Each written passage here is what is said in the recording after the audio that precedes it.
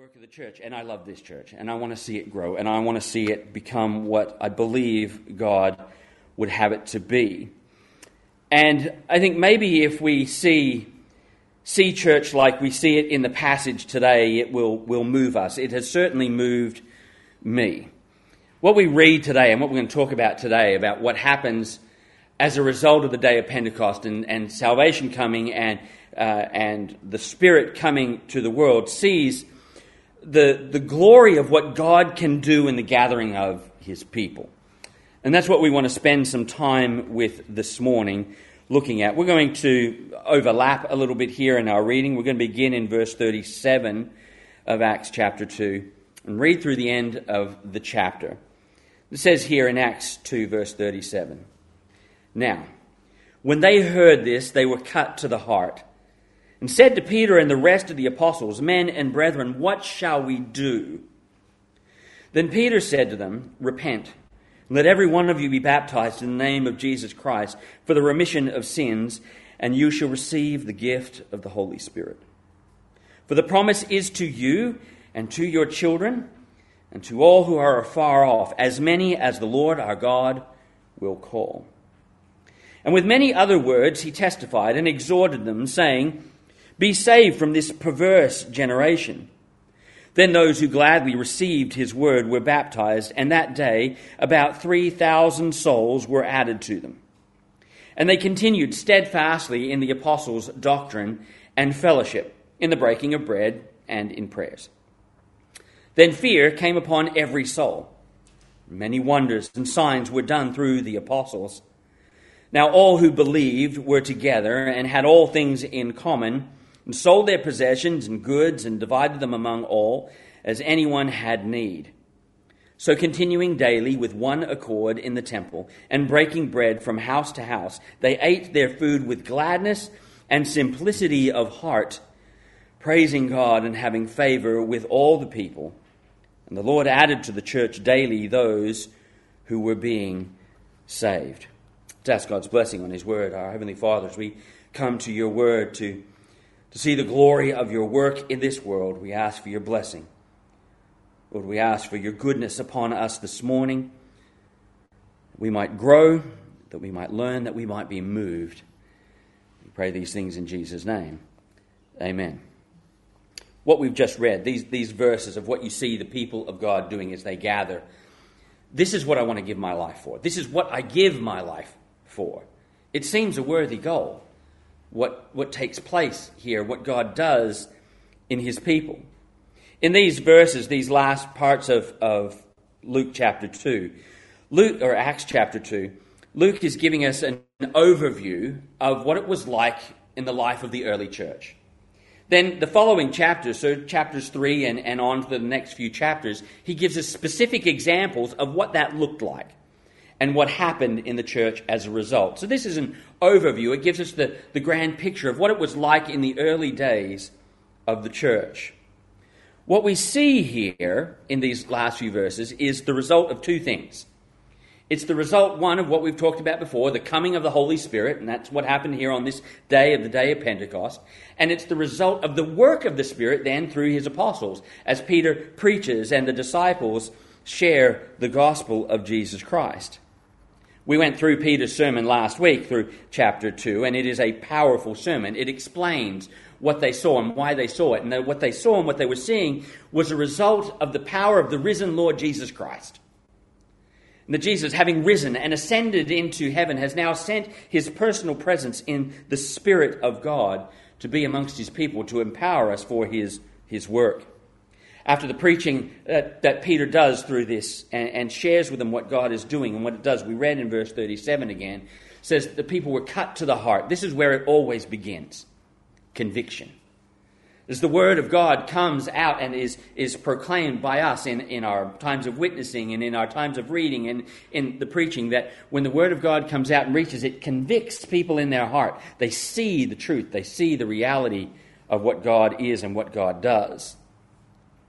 follows from verse 37 into verse 38, where that conviction then leads them to a place of repentance. That is, they see, they are convicted, they understand what God says is true, and then they repent and they turn to God, and it says then are baptized, which is obedience. The natural, normal steps of what God does in salvation: conviction, repentance, obedience.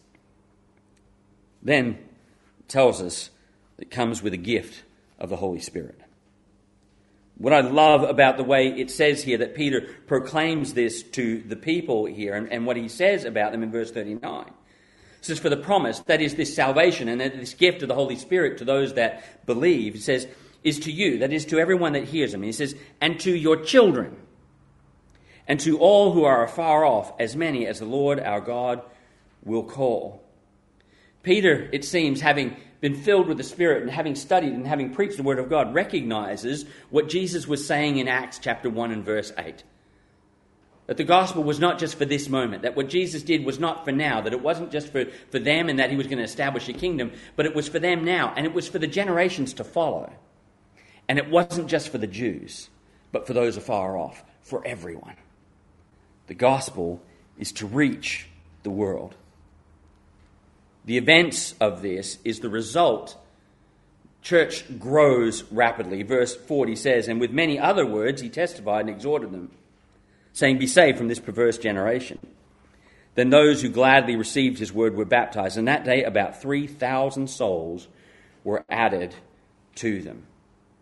3,000 people were baptized that day, perhaps by the 120 disciples who were there already. And they baptized and were added to this gathering of God's people. So what happens?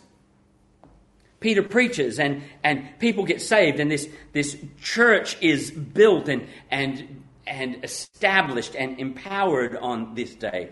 What happens with all of these people to say that were saved? What were they added to? What was it like to live as one of God's people in the early church?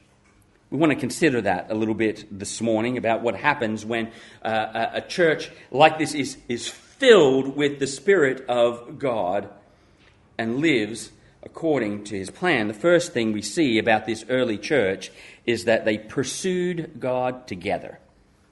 They pursued God together. It says in verse 42, and they continued steadfastly in the apostles' doctrine. They continued steadfastly in the apostles' doctrine. They focused on learning, single-mindedly toward understanding the Word of God.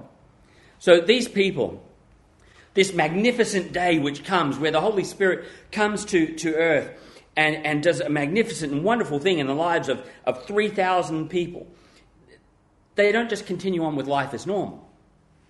It wasn't they come this day and they see these amazing things and they hear the truth and their lives are changed by believing in Jesus, and then they just go about doing what they do. Things change. Their focus changes. The Spirit bound them together and created something unique, created something spiritual, created something magnificent as a result. The focus of their life changed. In many ways, the church became the focal point of their life. This is what they were learning and what they were doing and where they were serving and how they shaped what they did in their work and their families. It says they continued steadfastly, or they devoted themselves continually. It means they were focused. They were single-minded in understanding God's truth, in knowing what God wanted them to know and understand. It wasn't just a focal point like a club. It wasn't just about having something to do, that they needed to go somewhere and do something and say that they were serving. It became part of who they were. What is happening here is a cult is not being built. A community is being built. A community, in fact, it's deeper than a community. A community is a good word, but it's deeper than that. What is being established here, what is being empowered here, is a family. That's what's taking place here.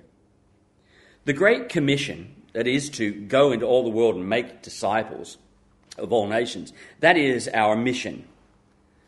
but God and his people are our life. It's what we live for. It's what we pursue. What they focused on here, when it says that they continued steadfastly, that they devoted themselves single-mindedly, what they focused on was the heart of what a church is. Now, there are two main areas that they focused on here. It says, one, that they continued steadfastly in the apostles' doctrine and fellowship. Doctrine and fellowship. To be vibrant, to be alive, to be powerful, we must be constantly devoting ourselves to both. To doctrine and fellowship. They desired understanding. They gathered together as one to seek to know God better.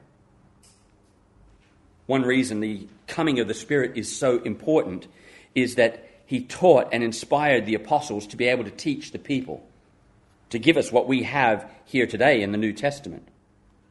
You know, one of the signs of genuine conversion, one sign that someone is genuinely saved, is the desire to grow in the knowledge of truth. That they want to know more of God. They desire to know what he wants. 1 Peter chapter 2 and verse 2 says, "As newborn babes, desire the pure milk of the word, that you may grow thereby." You know, so like a newborn baby just needs that milk and cries for it. That's what we're like as we come to God's word. The teaching and the preaching was the main focus of their gatherings. The Word of God is foundational. How we understand our God, how we understand our salvation. The Word of God is how we are transformed to be like Christ. It's foundational. It's the teaching of the Word of God is the primary responsibility of pastors. This is what Paul prayed for when he prayed for the church of Ephesus, is that their eyes would be opened, that their understanding would be deepened. When he prayed for the people in Ephesus. A Spirit-filled church is one that loves God's word and desires to grow in it. So we see, one, that they were focused on learning, but remember I said there's two things. It's not just doctrine. It says they continued steadfastly in doctrine and fellowship. So they persisted in fellowship. They lived together. And by lived together, I don't mean that they all kind of got into a commune. This isn't about living together in a little commune and doing all that. That's not what it means. But it meant they shared life together. See, church isn't just about teaching. If it was just about teaching, well, then any Bible study group and any Bible-y organization would do just fine. But that's not what the Bible calls us to. The Bible calls us to something else. Something deeper, something grander, something more magnificent, something far more spiritual, far more deep. He's calling us to this idea of family. The church is a community of God designed to live out the teaching in a family. Church is about teaching fellowship. That fellowship is seen in two specific ways. And he defines it for us here. He says that they continued steadfastly in doctrine and fellowship. And he gives us two areas, in the breaking of bread and in prayers. The breaking of bread and in prayers. A fellowship in the breaking of bread. This term, breaking of bread, is a very broad term. There are some that think it refers to the Lord's Supper, but actually it's much broader than that. It's a term which is used at the end of Acts. Luke uses it at the end of Acts with the two on the road to Emmaus, where they sit down with Jesus and they break bread together over a meal. That's the same phrase that's used here. Now, in the early church, it may have included the Lord's Supper, but it wasn't the Lord's Supper. It wasn't just that. It was bigger than that. It may have been what became known as the Agape Feast, which was as the people gathered together to learn and worship, they would then share in their meals together and enjoy one another's company. Fellowship here it's a powerful word. In fact, it's a word which was often used in speaking about marriage, where two become one. That's what fellowship had at its base. It is a binding together of people. In the following verses, we see how this happens. We see some of it, and in the chapters that go beyond, we see specific illustrations of this. Speaks of our binding together. What does this mean? It means these people began to share their lives. And that's what we see as you look down in the passage, as they shared what they had, and they sold their possessions for one another to encourage one another. They shared their lives. They shared their homes. They shared their food with the people around them. They were joining together in love, but genuinely and practically in love. They opened their homes to each other. And in their homes, they opened their hearts to one another. You know, we've been blessed, I guess, in some ways in this past year as we've gone through this pandemic, through the world, that we've had technology and be able to have church services streamed online. But the truth is, you can't go to church online. You can watch church online, but you can't go to church online. There is something in the fellowship of God's people that is remarkable. Something that God does amongst his people which cannot be replicated in any other way. So it's one, they fellowship together in the breaking of bread. That is, they shared their homes, they shared themselves, they shared together with one another, and they prayed together.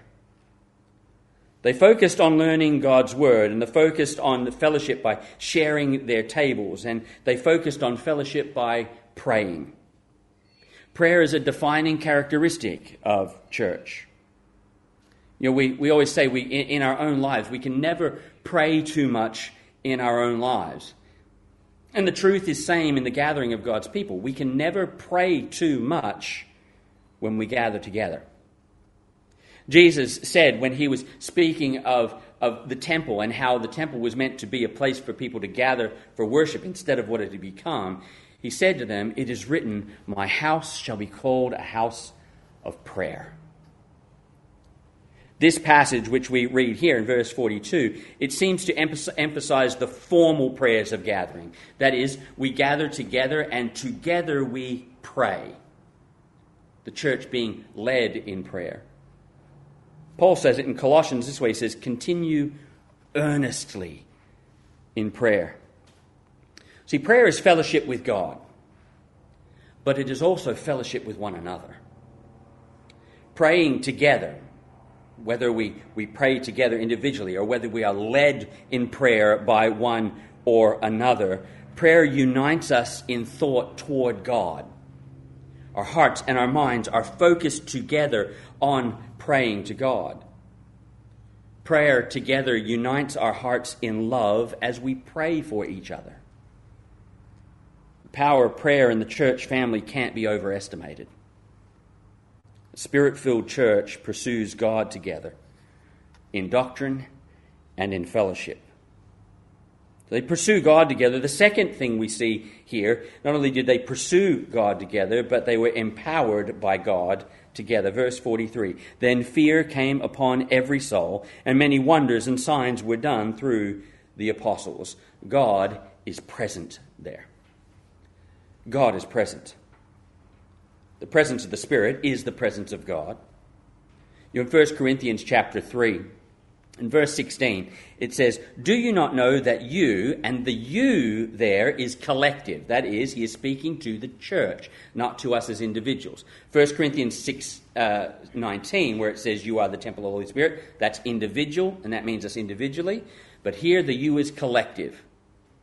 So he says, do you not know that you are the temple of God, and that the Spirit of God dwells in you? When we gather together, God is in our midst. And he is here and he is present in power. How did they know at this time that God was present? Well, God empowered the apostles miraculously. They were uniquely gifted with what the New Testament calls the signs of an apostle. Many of those miracles were the ways God chose to do things, and many of the things that we see through here, God chooses not to use anymore. But that does not mean that God isn't present in power. It doesn't mean because we don't see things that happen exactly like we see in Acts that God is no longer present in his people and in his church in power. That today he is somehow weaker. That today somehow churches are going to be weaker because we don't have the apostles and the apostolic gifts. God still does wonders. God still does miracles. God still hears our prayers. God still answers our prayers. He still heals. God still changes hearts. God still heals hurts. God still restores relationships. Above all, God saves people from their sin. The Spirit-filled church today, the church that pursues God in teaching and in fellowship, it's the same powerful church that began on the day of Pentecost. God still works. Never, ever doubt the powerful presence of God based on what you can see. God's presence and his power extends far beyond what we can see. God is present here today. God builds his church. God's presence in them brought fear. It says, then fear came upon every soul. God's presence brought fear. The result of God's presence being known was that people outside of the church began to fear God. They recognized that what was happening in the gathering of God's people was something different to anywhere else. That what was happening among the people, that the love that was being shown, the care that was being shown, the works that God was doing in their life was something they could not see anywhere else. God was different. God was present in the church like he wasn't anywhere else. The work that God does in a church shows the world what God can do. The Bible tells us that as we love one another, the world knows we're his disciples. Why? How? God does in us what can't be done anywhere else. This is all God keeping his promise. If you go back into the Gospels, to Matthew chapter 16 and other places, Jesus promised his disciples, he says, I will build my church. I will build my church. This day, on the day of Pentecost, one day, God adds 3,000 people to them. 3,000 people join the church, and it says daily after that, God kept adding to the church. In fact, verse 47 tells us exactly how it happens. And the Lord added to the church daily those who were being saved. God was keeping his promise. God is doing the work. This wasn't about Peter's eloquence. This really wasn't about how great a sermon Peter preached. It was God. This wasn't about the people hearing the gospel in their own language and being amazed by the miracle. It wasn't about the amazement of the Spirit-empowered miracle. The Peter's words were empowered by the Spirit. The miracles and the hearing of the thing was empowered by the Spirit. The work of people being saved was a work of the Spirit. God was adding to his church. God was doing the work. And God will continue to build his church. What was at the heart of the growth? What kept the growth going as God worked? They continued steadfastly in the apostles' doctrine and fellowship. Day in and day out, they pursued these two great things: the truth of God and the people of God. Finally, we see that they praised God. They pursued God together. They were empowered by God together. And thirdly, they praised God together. It says in verse 44, "Now all who believed were together and had all things in common, sold their possessions and goods and divided them among all as anyone had need. So, continuing daily with one accord in the temple and breaking bread from house to house, they ate their food with gladness and simplicity of heart, praising God and having favor with all the people. And the Lord added to the church daily those who were being saved." As these days progress and as God continues to work in their life, they grew together. They grew together in love. This wasn't, as I said before, commune living, or even as some like to suggest that it's some form of communism. Okay, what happened is it wasn't the people just sold everything they had and began to live together. We see as we progress through that what was happening is as the people saw need, they saw ways that they could help that need and would give to those in need, which is what verse 45 says. Dividing them among all as anyone had need. This is why they did it. Why were they selling their goods? Why were they selling their possessions? Why were they doing this? To meet the needs of their brothers and sisters in Christ. Their lives were changing. At this point, there was not yet the deeply rocky relationship between the Jews and the Christians, but there was trouble arising and it influenced the way they lived. No one was making them do this. This was entirely voluntary generosity. They wanted to help their brothers and sisters in Christ. It's why we see what takes place in Acts chapter 5 with Ananias and Sapphira, and we'll see that in a number of weeks. In a spirit-filled church, God creates a family. John says it this way, "My little children, let us not love in word or in tongue, but in deed and in truth." Paul noticed it in the churches of Macedonia. It says, your generosity to the church at Jerusalem, who are in dire straits, is an inspiration to those around you. As they shared life and as they pursued God together, God was joining their hearts and their minds together as one people. They grew together in love and they grew together in joy. This was a community marked by joy. It doesn't mean it was a perfect community. And the examples that Luke gives in the chapters that follow show that it wasn't a perfect community. There were issues and there were problems and there were struggles. But they pursued God. And they pursued each other's good with genuine sincerity. Together, they praised God in every aspect of their life. And here's the wonder of it all. People got saved. People got saved. And the salvation in their own life was seen. Praising God and having favor with all the people. The way they pursued the teaching and the way they pursued fellowship resulted in a way of life that proclaimed Christ. Their testimony as a church was powerful. You know, the reality is, and it's really no different than the times that they were in, but we live in a time when people distrust churches.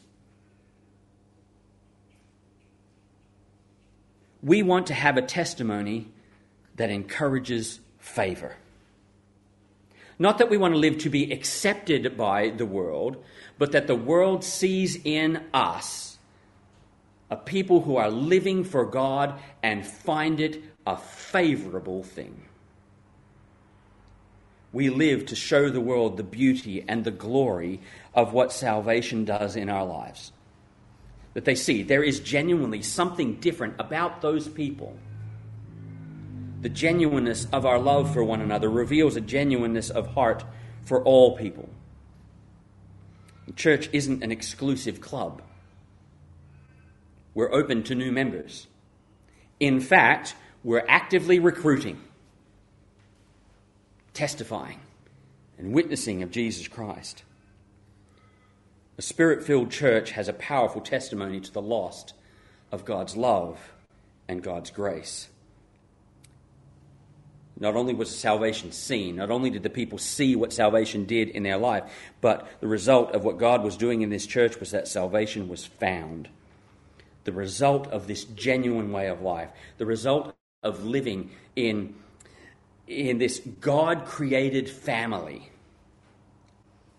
was and still is the salvation of the lost.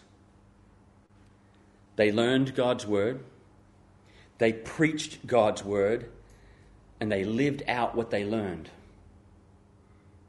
And the people heard the truth, and they saw the difference that it made in their lives, and God drew them to salvation. I read a quote this morning, and I couldn't find it, or this week, and I couldn't find it later to quote it exactly. So let me give you the paraphrase of what it was. A pastor had written this. It says, "We want the power of the church in Acts, but we want to live like the church in Corinth." And what he was saying is, we want the power of God like we see in Acts, but we want to live like the church in Corinth, which was living like the world. They wanted to keep doing their own things and enjoy the things of the world, but still have God's power. And his point was, it doesn't happen.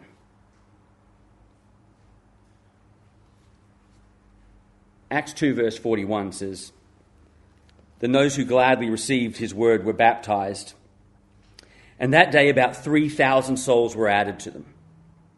And they continued steadfastly in the apostles' doctrine and fellowship, in the breaking of bread and in prayers. Then fear came upon every soul. Many wonders and signs were done through the apostles.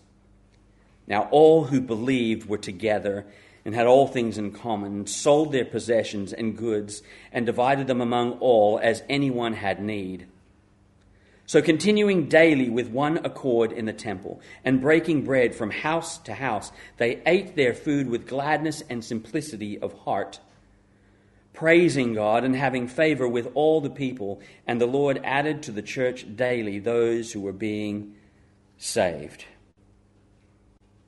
Can you imagine a church like this? I hope so. This is what God calls us to be. It's what he's called us to be. This is a church that passionately desires to know God's word. A church that is steadfastly committed to each other in fellowship and prayer. This is what I want to give my life for.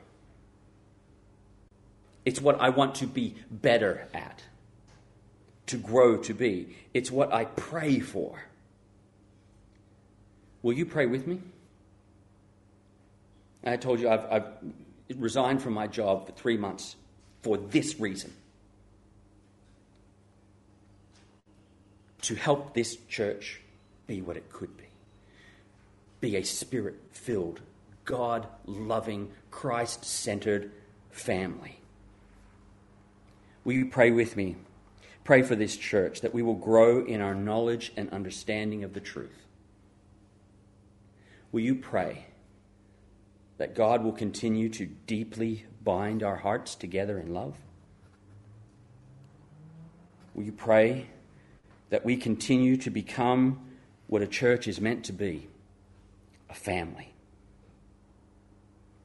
Will you pray that through our testimony, God will build this church? Specifically, that God will build this church by saving people from their sins. I'm sure if God brings other saved people, other believers to join us, then we will rejoice with them and we will encourage them and we will live with him. But by God's great grace, we want to pray that this church grows not because Christians come from other churches, but because God makes new Christians. That our testimony is saving people from their sins. Will you pray these things with me? Over these next few months, will you pray with me that God makes this church a church like we read in Acts chapter 2? Let's pray. Our Heavenly Father, we come before you humbly, and I come before you humbly and admit that in many ways I have not led with this heart, this mind. Pray, dear God, that you would forgive, restore. Dear God, that you would build this church. Dear God, that you would renew and refresh our hearts. Fill us with a love and desire for one another and for one another's good that is uniquely spiritual in that it comes from you. Dear God, that what you do in us through your word and through the ministry of one another, that this would shine out to others, that through our words and through our actions, people would be saved from eternal condemnation. Dear God, we don't want a church that we want. We want a church that you want. Continue to mold us and make us to that end, dear God. That in everything we do, we give you glory. We pray these things in the name of Jesus, our Saviour. Amen.